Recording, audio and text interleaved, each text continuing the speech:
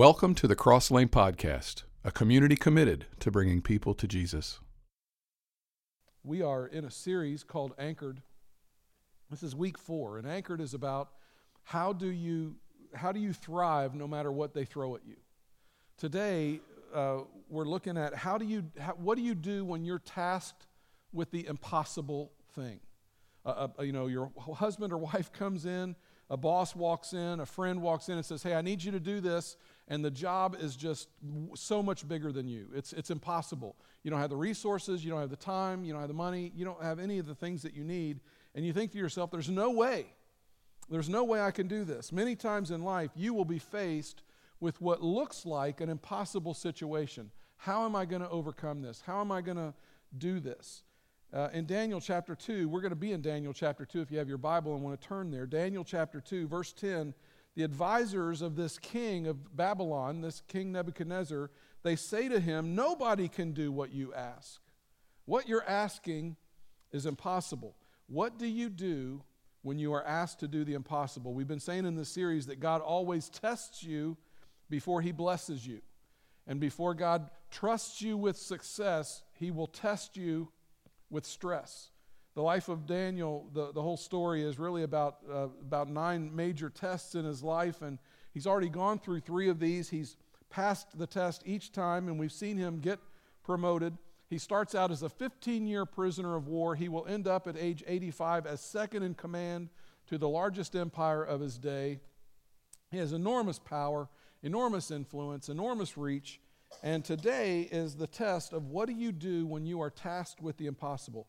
I'm going to start by reading about 12 verses. It's kind of long, but it's necessary so that we can kind of get a grip on the story. Again, this is Daniel chapter 2. In the 2nd year of his reign, Nebuchadnezzar had dreams. His mind was troubled and he could not sleep. So the king summoned the magicians, enchanters, sorcerers, and astrologers to tell him what he had dreamed. Now, this was not an uncommon thing. We talked about this last week, that Babylonian culture was really more about superstition and the occult than it was about religion. And the wise men and the leaders among the Babylonians were the magicians and the fortune tellers and the seers and the psychics and the astrologers. And he brings these people in and he basically says, "I'm having really bad dreams and I need you to tell me what the dreams are and tell me what they mean." Verse 3, "I had a dream that I can't get out of my mind. I can't sleep until I know what it means." The fortune teller, speaking in the Aramaic language, said, "Long live the king, tell us the dream and we'll interpret it," which seems reasonable. The king answered the fortune tellers, "This is my decree. If you can't tell me both the dream itself and its interpretation, I'll have you ripped to pieces, limb from limb, and your homes torn down." Clearly, Nebuchadnezzar had not had a good morning, okay? Somebody burned the bacon on Nebuchadnezzar. He is not happy. Verse 6, "But if you tell me both the dream and its interpretation, I'll lavish you with gifts and honors. So go to it. Tell me the dream and its interpretation." They answered, "If it please your majesty, tell us the dream, and we'll give you the interpretation." But the king said, "I know what you're up to. You're just playing for time. You know you're cornered. You know that if you can't tell me my dream, you're out and out doomed. I see right through you. You're going to slap together some fancy stories and confuse the issue until I change my mind. No way. First tell me the dream, then I'll know that you're on the up and up and with the interpretation and not just blowing smoke in my eyes." And they've dressed this up for the scriptures clearly, because that's not how I heard this expression, right? Verse 10, the fortune teller said, "Nobody anywhere can do what you ask, and no king, great or small, has ever demanded anything like this from any magician, enchanter, or fortune teller. What you're asking is impossible unless some god or goddess should reveal it." And I love this line, "and they don't hang around with people like us." That set the king off. He lost his temper. He ordered the whole company of Babylonian wise men killed. When the death warrant was issued, Daniel and his companions were included. They were also marked for execution. This is what you call a crisis.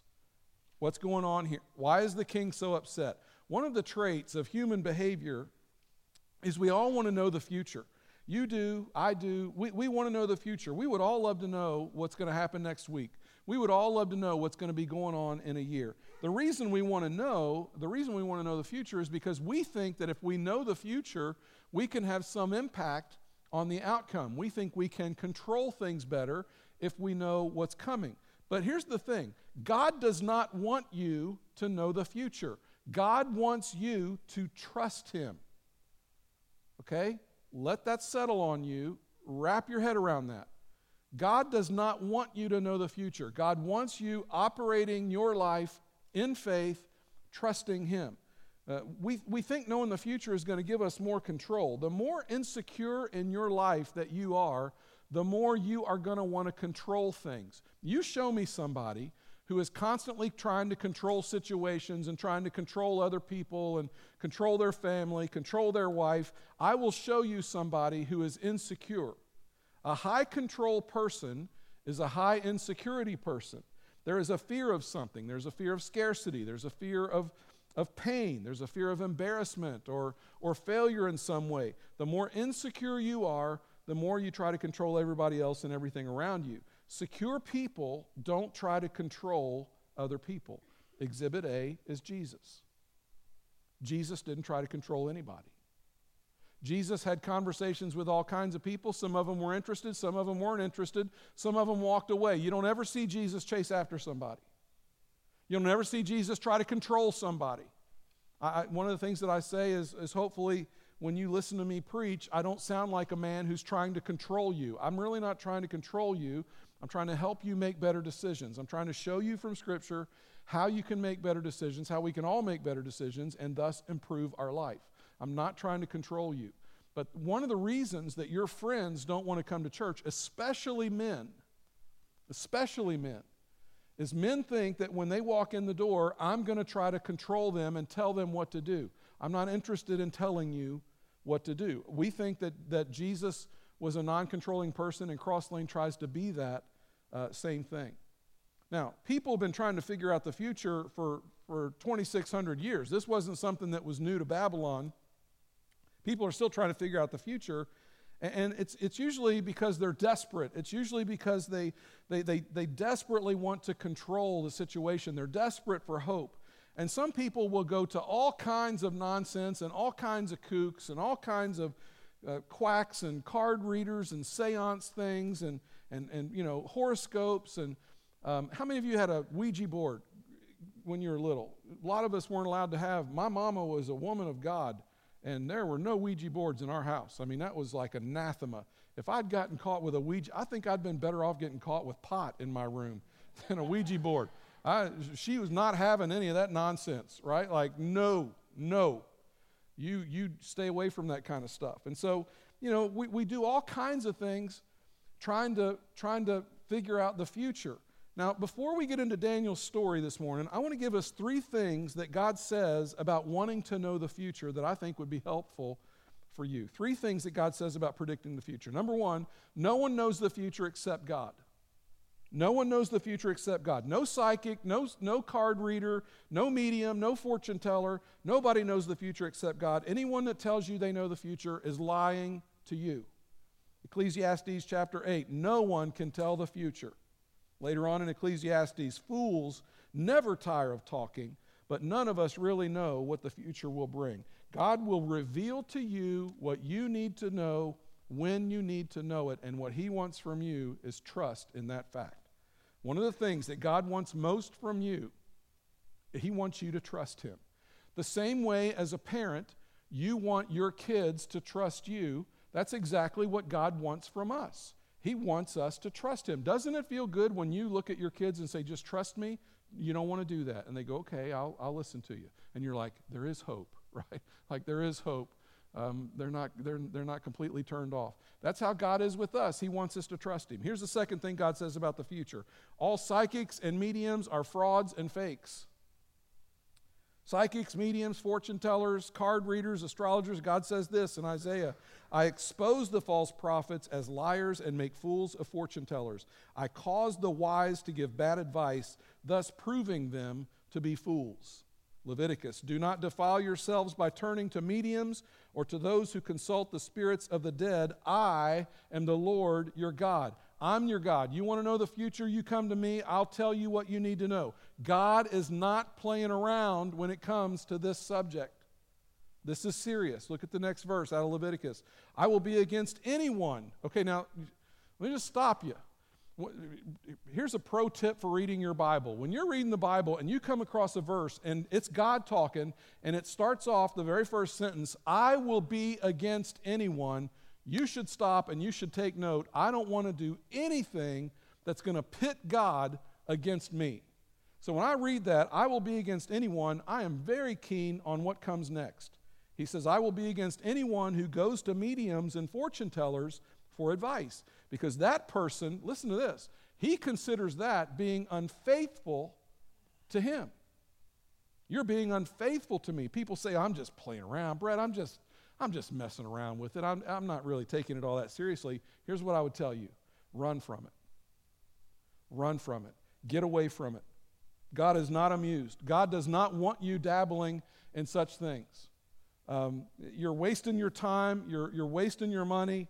This was so serious to God that in Deuteronomy, God says this about false prophets. He says, I'll put them to death. We put false prophets to death. That is not a joke to God. Third thing that you need to know about the future, the test of a true prophet is 100% accuracy. If someone is speaking on God's behalf and they're speaking about the future, what they're saying is going to be 100% accurate, and years later, when it comes to fruition, you can look back and say, that was a prophet of God, because what they said was completely accurate. In the Scriptures, God gives us basically 2 checks to check anybody out about whether or not they're from God. One of them is they're going to be 100% accurate, not 80% accurate, not 90% accurate, 100% accurate. The other thing is, God says, it will match my word. What they say is going to match my word. Deuteronomy 18. You might be thinking, how can we know if a message is not from the Lord? If what a prophet says in the name of the Lord does not happen, it is not the Lord's message. That prophet was speaking in his own ideas. Do not be afraid of him. God says there's 2 tests. There's an accuracy test. There's a biblical test. Isaiah chapter 8. Look to God's instruction and teachings. People who contradict his word are completely in the dark. When you see a psychic on TV, once in a while they'll have a special program, or they used to have like a whole series of programs where these psychics come on and they talk to these people, and they start talking about Aunt Mabel and how Aunt Mabel had a poodle, and people start crying, and it's a whole thing, and we get sucked in by that stuff, and we think, oh man, that psychic, he really. But what you're not shown many times, first of all, some people have a gift for being able to fish information out of somebody. They have a gift for knowing how to connect, and they just know how to get in. But Dee Dee and I were watching a program not long ago, and it showed how they do some of these shows, and they showed how the psychic, they have these like meet and greets before the actual show, and the psychic, whoever it is, gets to go in and meet these people. And what the guy said was, this is where a lot of that information is culled.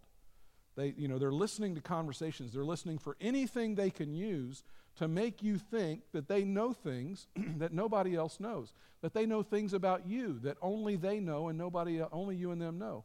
And it makes them look really cool and like they know what's going on, but it's a show. If God is to be believed, and I believe he is, that's not true. That they're fakes and they're liars. They're not 100% accurate, and their message isn't necessarily from God. It's kind of like watching an illusionist. If you've ever watched a magician, it's amazing to watch some of the really, really good ones, and they've spent years honing their craft, getting good at what they do, and a lot of those guys are very quick to tell you, I'm an illusionist, I'm not a magician, and they're quick to point that out. The difference is, I'm tricking your eyes. I'm making you think that you just saw something that you really didn't see. In its purest form, that's all magic tricks and all that are. Magicians love to get together and talk to each other and try and figure out how to do each other's tricks, because what they know is there's a trick to it. That guy didn't just really make that car disappear. He just made you think he made that car disappear. And that's what happens a lot of the time, and we get tricked. If it's from God, there will be 100% accuracy. In our story, these psychics say, tell us the dream, and we'll tell you what it means. And King Nebuchadnezzar says, oh, no. You're going to tell me my dream, and you're going to tell me what it means. You're the ones that should know. You're the psychics. You're the fortune tellers. You should be able to tell me. Now, in this dream, King Nebuchadnezzar keeps having this disturbing nightmare, and he has it over and over again. He calls in these occultic people, tell me what my dream means, and tell me what the dream is. And they say, look, we can't do that. And King Nebuchadnezzar says, look, if you can't tell me, I'm going to have you killed. And then from about verses 14 to 30, Daniel shows up, and he says, let me take a shot at this. And he goes and he prays, and God reveals to him the king's dream. Not only does God give Daniel the dream, but he also gives Daniel the meaning. We'll get to that at the end. He tells it to the king. The king honors Daniel and Daniel's friends, and Daniel gets promoted. And that's pretty much the story. Today, we're going to look at basically 8 things. And you hear that like, dear Lord, 8 things. I promise it goes fast, okay? It goes fast. But we're going to look at 8 things that Daniel did when faced with an impossible situation. And I just think these are going to be really helpful for some people in the room this morning. Number 1, don't panic or be afraid. Don't panic or be afraid. In Daniel's case, he had every reason to panic. The government wants to kill him. Okay, they're sending a hitman. That is a reason to panic. But Daniel does not panic. Verse 14, when Arioch, the commander of the king's guard, came to kill them, Daniel handled the situation with wisdom and discretion. Once again, Daniel's going to be tested, and he's going to pass with flying colors. Daniel is an amazing kid. And one of the most powerful men on the planet has put a hit out on him, and when the guy shows up to kill him, Daniel handles this with wisdom and with discretion. He handles this with a word that I really want to be associated with my life, but I don't know how much this word is really associated with my life, and that word is poise. I want to be poised. I often don't feel as poised as I wish I could be. That's something that I strive for. That's something that I'm constantly trying to build into my life. It's something I've tried to pass on to my kids. I think it's a great trait when kids, when you see them poised under pressure, poised in tough situations, poised when they're in front of a group of people in a social setting. I want to have poise when I'm up in front of you, and I've often said, if you knew what I was leaving out, you'd be proud, right? There's 2 conversations going on. There's the one you hear, and there's the one that I'm thinking, and the goal is for those 2 things to never cross, because I wouldn't want you to hear some of that other stuff. Like I'll be preaching, I'll see somebody, and I'll think, ooh, they're not happy today. They don't look happy. I don't want you to hear those conversations. But I want to be poised. That's what Daniel was. He was poised. What is it that when you woke up this morning, it was the impossible thing for you? It's the thing that is going to challenge the poise in your life. It's going to cause you to panic. It's the thing that has you worked up. It's got you upset. Maybe it's something at work that hangs over you. Maybe it's your marriage. It might be a health issue. It could be a debt thing or a money thing. It could be your parents. It could be school. It could be anything. Don't panic. Number 2, ask why. Ask why. Learn all the facts. Learn the motivation behind the request. When someone is asking you to do the impossible, get the facts and get the motivation. And if there's emotion, as is the case with King Nebuchadnezzar he's furious. Ask some questions and get the why behind the fury. Find out why he's furious. In this case, the king is afraid. He's having this recurring nightmare. He's scared to death, and he's taking it out on others. When people are panicked and in crisis, they often get emotional. And when they get emotional, they attack. Often they attack. You're at work. Your boss comes in. He's upset. He yells at you. He comes down on you for something, and you're sitting there thinking to yourself, man, what got into him? Well, probably what got into him is somebody above him just did that to him. And he's feeling all kinds of heat. He's feeling all kinds of pressure. We're going to talk about that next week. And now that trickles down, and he starts to put that pressure on the people that are below him. In all likelihood, that's where the fury and the pressure and the heat comes from. You need to know why. Verse 15, Daniel asked Arioch, why has the king issued such a decree, such a harsh decree? So Arioch told him all that had happened. You got to get the facts. Proverbs 23, get the facts at any price. Don't make a major decision just on emotion. Get the facts.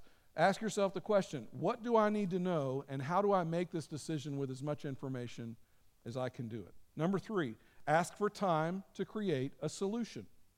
Boss comes in, I need this done immediately. You look back and you say, that's impossible. Ask for time to create a solution. In a crisis, the greatest temptation you have is to be impulsive. That's the greatest temptation you're going to have. It's more important to make a right decision than it is to make a quick decision.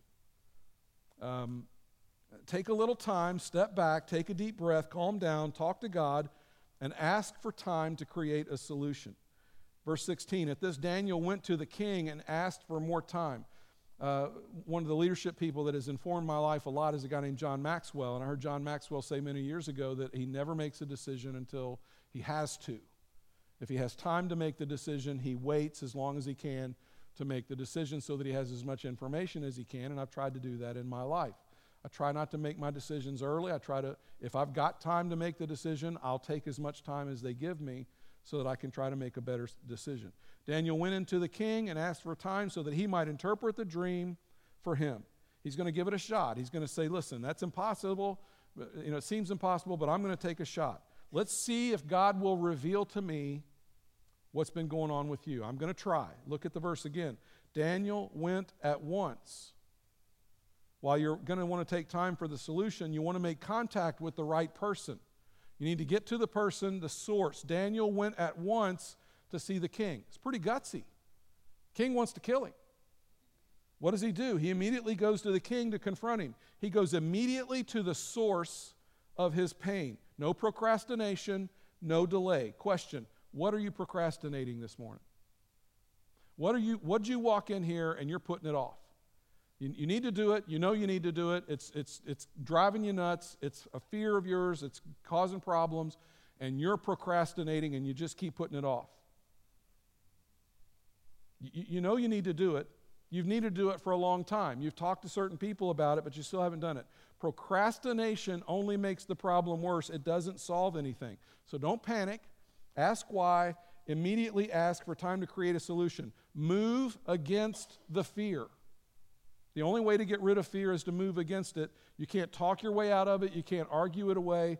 You move against it. Number 4, enlist prayer support from your friends. Enlist prayer support from your friends.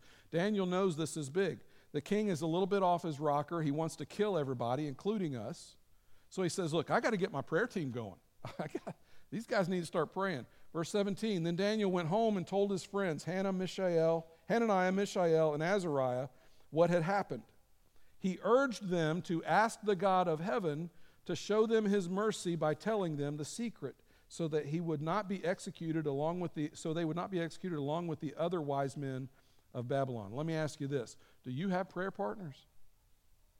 Do you have some people that you can get to in your life and you can sit them down and say, listen, I need you to pray for me. This is going on. I need you to pray for me. Build a prayer team before the inevitable crisis comes along into your life. You're going to have problems. There are going to be impossible situations. You will have dark days. You need to know who you can call, who you can trust, who you can count on to lift you up in prayer when those days hit. Daniel knew immediately. He gets to his buddies. He said, listen, you guys need to start praying. Who can you call for prayer? That's why at Cross Lane we have life groups. I've watched my life group do that many times in this season.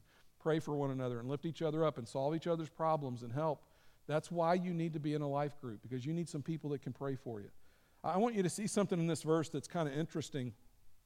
He urged them to ask the God of heaven to show them his mercy by telling them the secret so they would not be executed along with the other wise men of Babylon. Daniel is not just trying to save his own skin, he's trying to save the skin of all these other co-workers. And by the way, these other co-workers are not necessarily his friends. In fact, some of them probably have not been real good to Daniel. These are not people that Daniel has a lot in common with. They don't speak the same language. They don't pray to the same God. They don't have the same philosophies. A lot of them are sorcerers and psychics and mediums. But Daniel says, I may not agree with them, but I don't want to see them die. I don't want to see harm come to these people.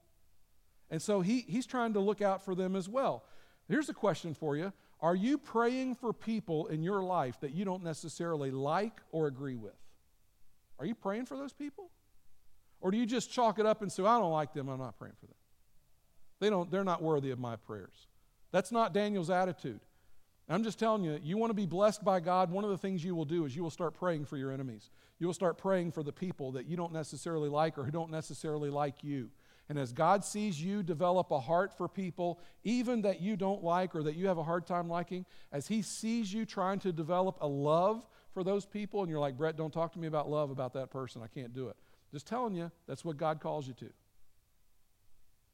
This week in staff meeting, Tracy had the nugget. We always have a leadership nugget. And Tracy had it this week. And it was he showed us a video of this guy talking. He was talking about how selfish the society is becoming. And, you know, the attitude anymore seems to be, I don't care if you lose your job as long as I don't lose my job.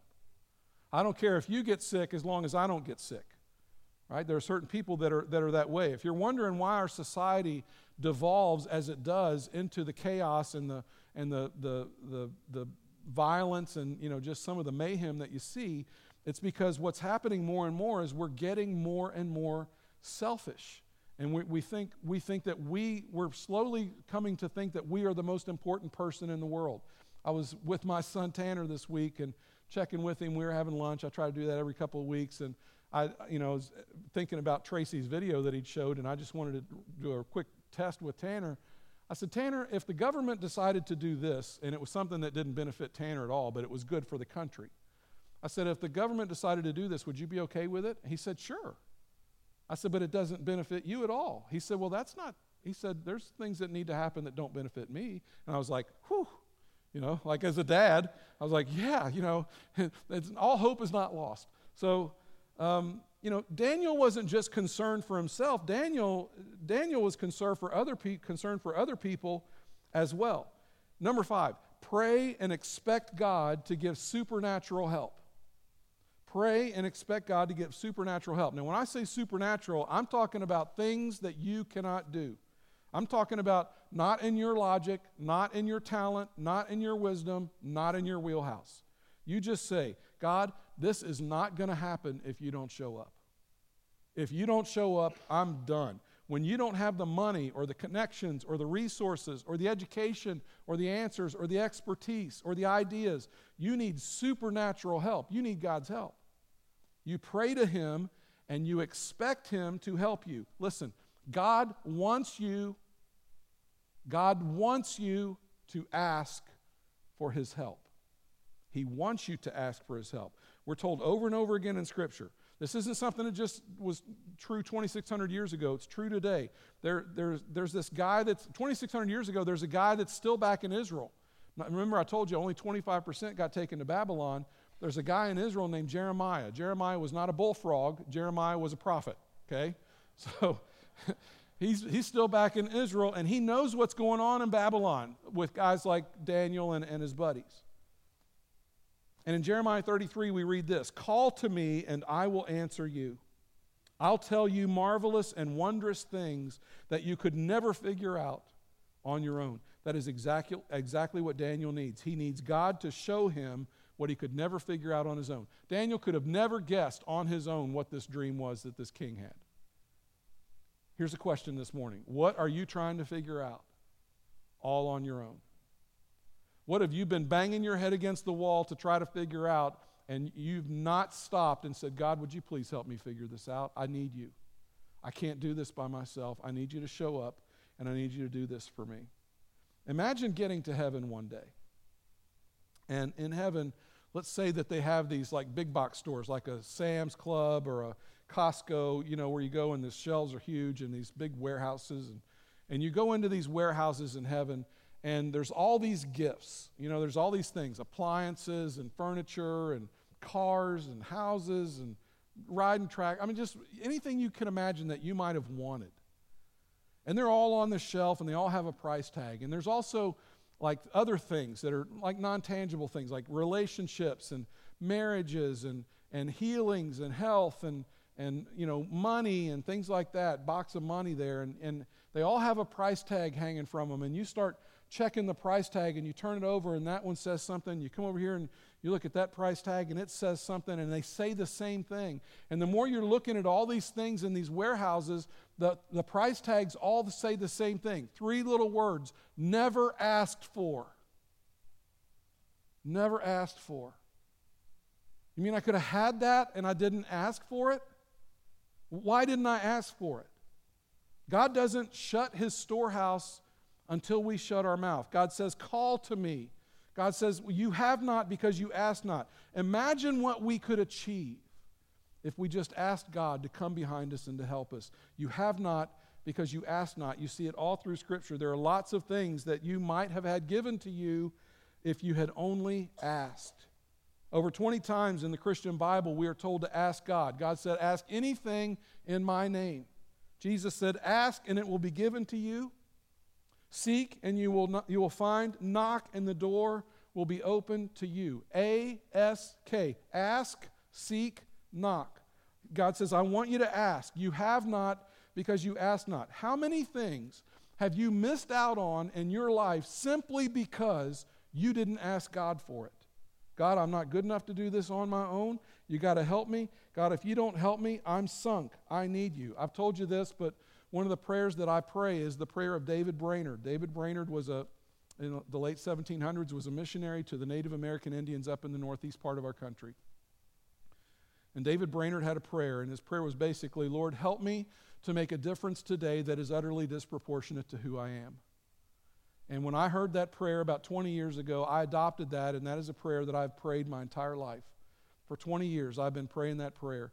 Through all the things we've gone through as a church, through all the buildings and all the staff additions and all the challenges and money stuff, and I've just, listen, I am a man of limited resource, okay? I don't consider myself super talented, super gifted.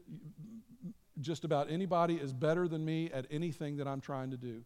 But my prayer has been for the whole thing, God, help me to make a difference today that is utterly disproportionate to who I am. God, if you don't come behind me, if you don't help me, this is not going to get done. Cross Lane has been built on those kinds of prayers. Daniel prays and he says, listen, I can't figure this out on my own.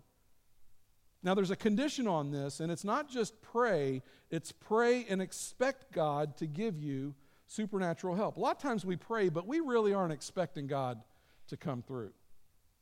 It's kind of like, well, Lord, if you're there, that's got to be really encouraging to God, right? When we start off our prayers, God, if you're there, well, there's not a whole lot of faith going on in that.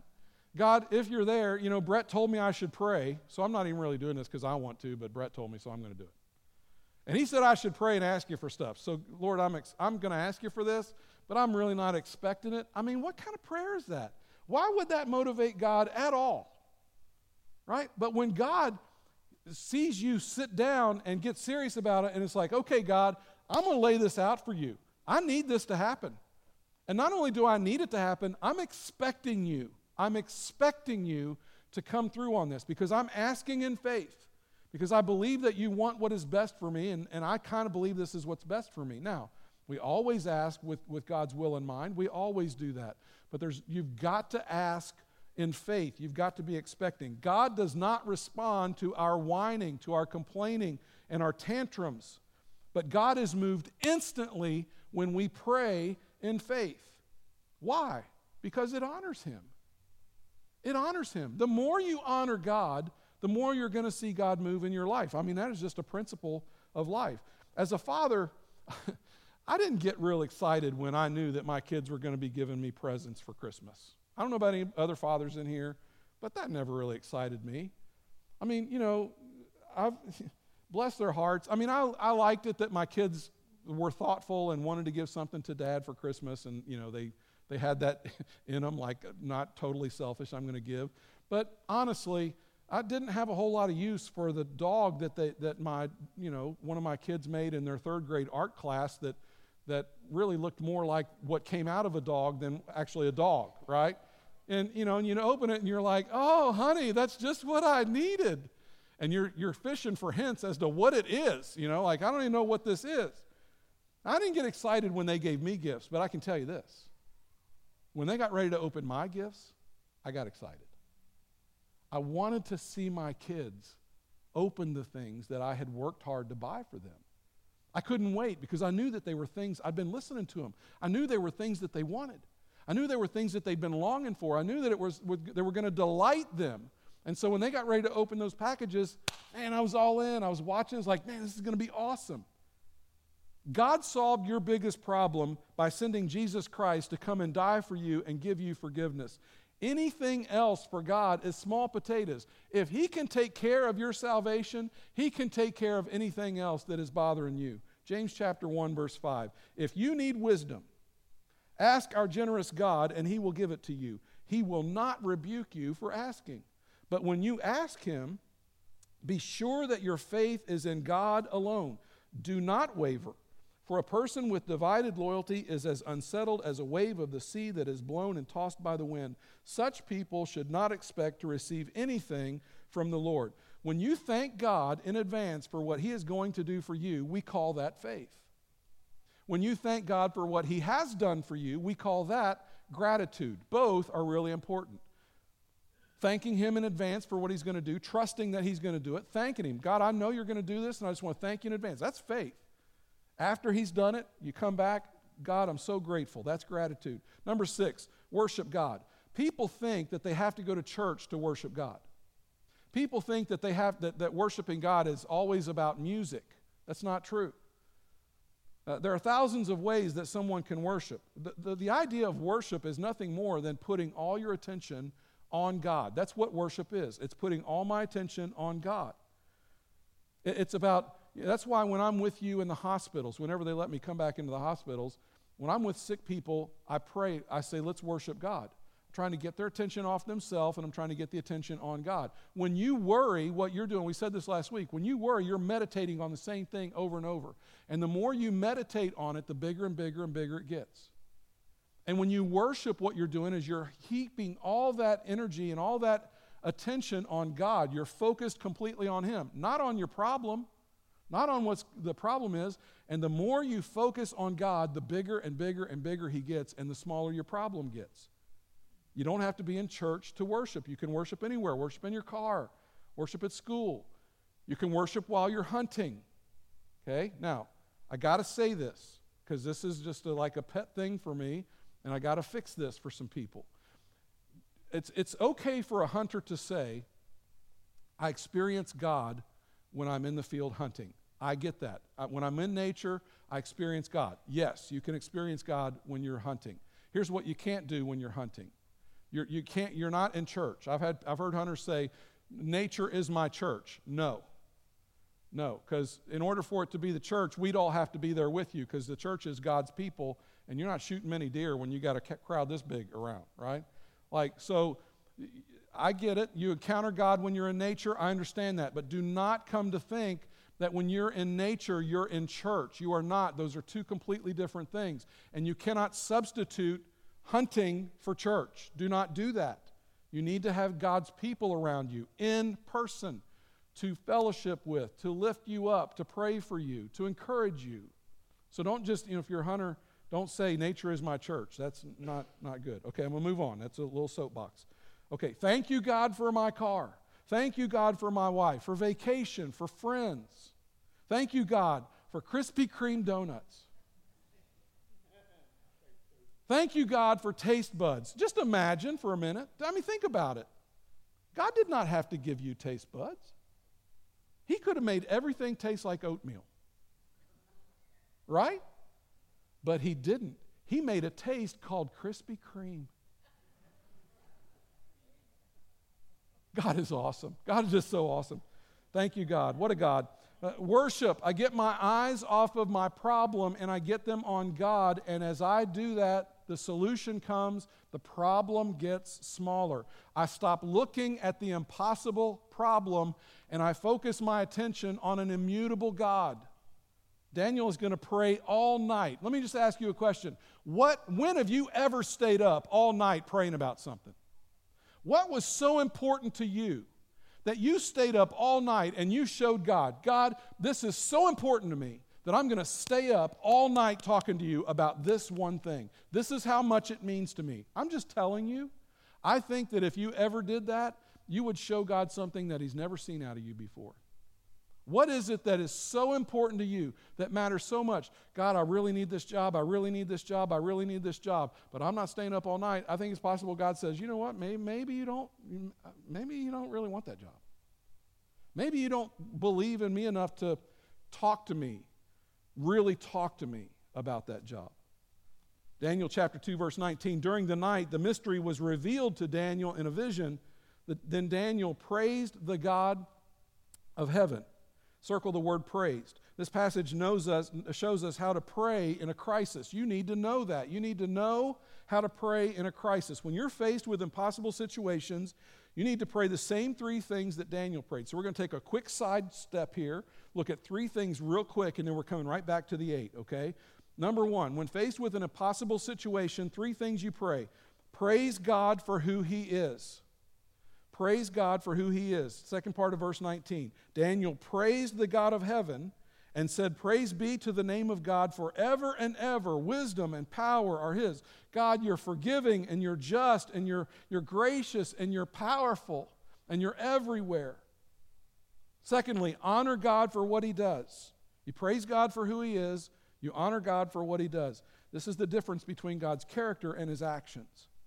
Verse 21, you control human events. You give rulers their power and take it away, and you are the source of wisdom and knowledge.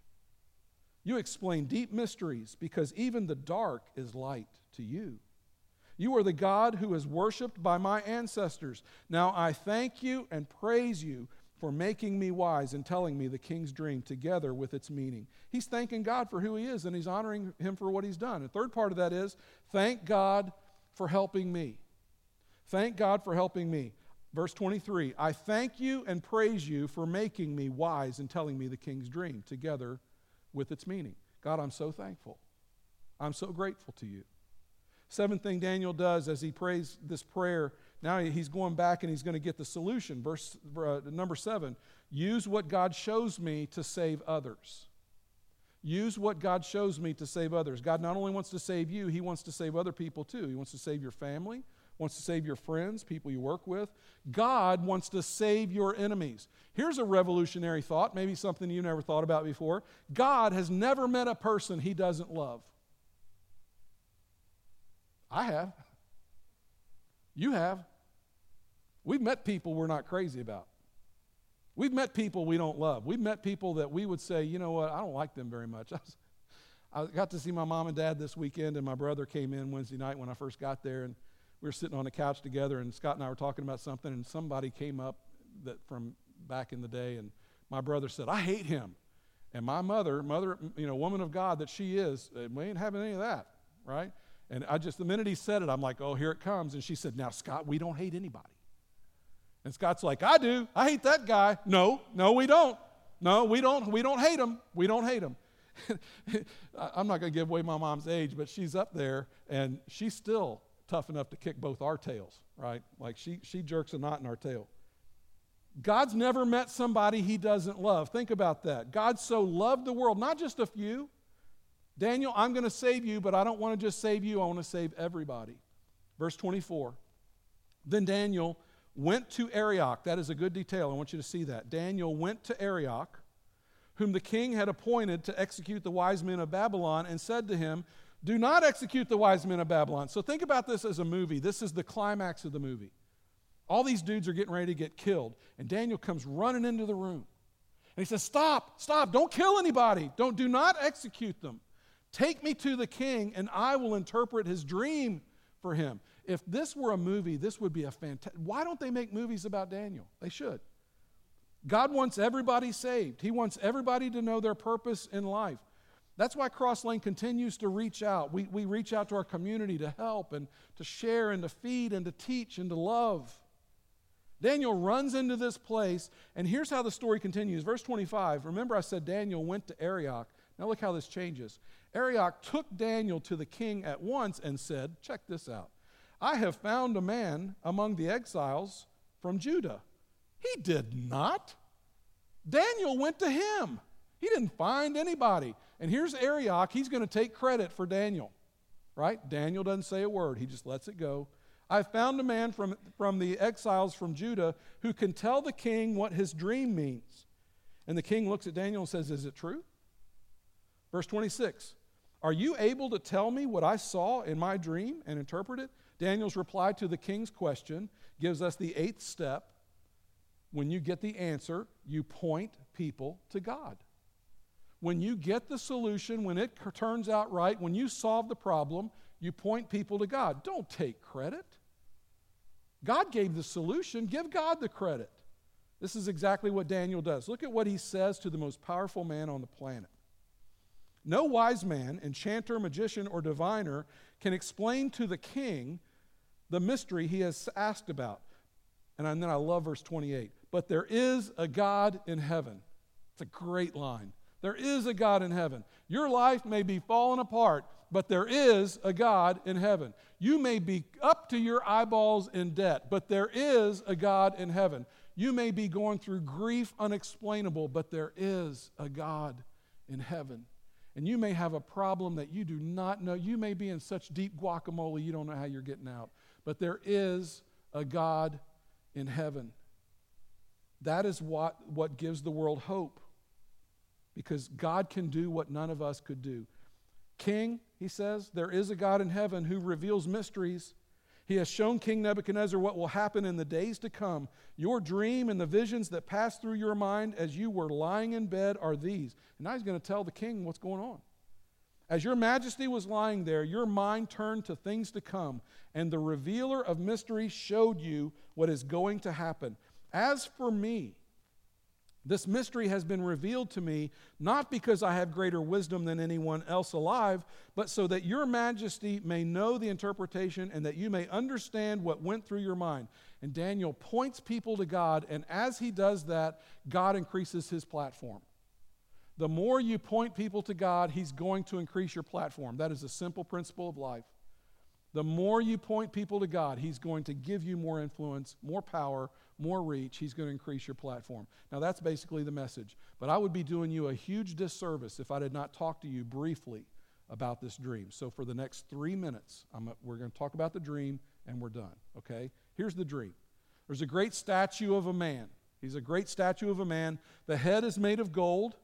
The shoulders, upper body is made of silver. The torso is made of bronze. The legs are made of iron, and the feet are made of iron mixed with clay. And in this dream, this giant rock breaks away from this mountain. It gets hurled into this statue. It knocks the statue over. The statue crumbles into thousands of pieces, and a wind comes and scatters those pieces all over the place. And so after that happens, the rock becomes a mountain, and the mountain basically covers the whole earth. That's the dream. And Daniel comes to the king and he says, here's what's going on in your dream. That's a vision of what's going to happen in the world. That's a future of the world. The empires to come after you are represented in the different metals. Yours is the head. Yours is the gold kingdom. That's the kingdom of Babylon. The one that comes after you is going to be not quite as great. That's silver. That's going to be the Medo-Persian Empire. And that was the shoulders. And then you come into the bronze, the midsection, the torso, and that was Alexander the Great. And then you get into the iron, the legs. That was the Roman Empire. That was the strongest of all of them. But the problem with the Roman Empire is it was weak from within. And so that's where the clay comes in mixed with iron. The feet, it wasn't on a solid base. And so when the rock gets hurled into all of those empires, they all go away. And Daniel says what happens is that rock eventually covers the whole earth. That is the kingdom of God. He is going to be the ultimate ruler. He's the one that should be worshiped, not you, not anybody else, King Nebuchadnezzar. And then look at how does he respond when the king hears this. I got about 4 verses for you, and we're done. Then King Nebuchadnezzar fell prostrate before Daniel and paid him honor and ordered that an offering and incense be presented to him. The king said to Daniel, surely your God is the God of gods and the Lord of kings and a revealer of mysteries, for you were able to reveal this mystery. God is now being honored. Nebuchadnezzar then gives Daniel all kinds of gifts. He promotes him again. And then verse 48, we read this. The king placed Daniel in high position and lavished many gifts on him. He made him ruler over the entire province of Babylon and placed him in charge of all of its wise men. Moreover, at Daniel's request, the king appointed Shadrach, Meshach, and Abednego administrators over the province of Babylon. He basically makes them governors. while Daniel himself remained at the royal court. Daniel is a young man, and he honors God, and look what God did with Daniel. Now let me just ask you this question. What is the impossible thing that you walked in here this morning and you're trying to figure it out? Now maybe not all of you have that, but some of you do. Some of you walked in here, you're up against something that looks impossible. I've given you 8 things that you can do to try to attack that. You need to put God at the very center of it. You need to be praying over it constantly. You need to trust God to give you the solution. You need to praise God when He comes through and He answers it for you. Okay? When you get to the other side of that, don't forget that God led you to the other side of it. All right? Listen, I was just talking to some of you as you walked in this morning. I know some of you are in here this morning with heavy, heavy hearts. More than a few. There's a couple of you, several of you. I just want to pray over you before the band comes out. I love you, and just I just want to pray for you. Father, we've come today to worship you. Some of us, like I said, we've had great weeks. We've gotten great news. Everything's up and to the right. It's all good. But that doesn't describe everybody in this room. There are some heavy, heavy hearts in this room this morning. There are some people going through some stuff that is unimaginable, stuff that we would not ever choose to go through. And Father, for those people, I just want to lift them up to you and ask you to bless them in a very special way this morning. Assure them that you are there. Assure them that you hear them and that you care, and you're gonna be with them and walk with them through this very dark time. Father, help all of us as we come up against the certain things that are going to be in the world to come against us. Help us to be poised. Help us to seek you out. Help us to give you praise. Help us to worship you in the midst of it. Father, we are your people. You are our God, and we worship you in this place. We pray these things in the name of Jesus. Amen.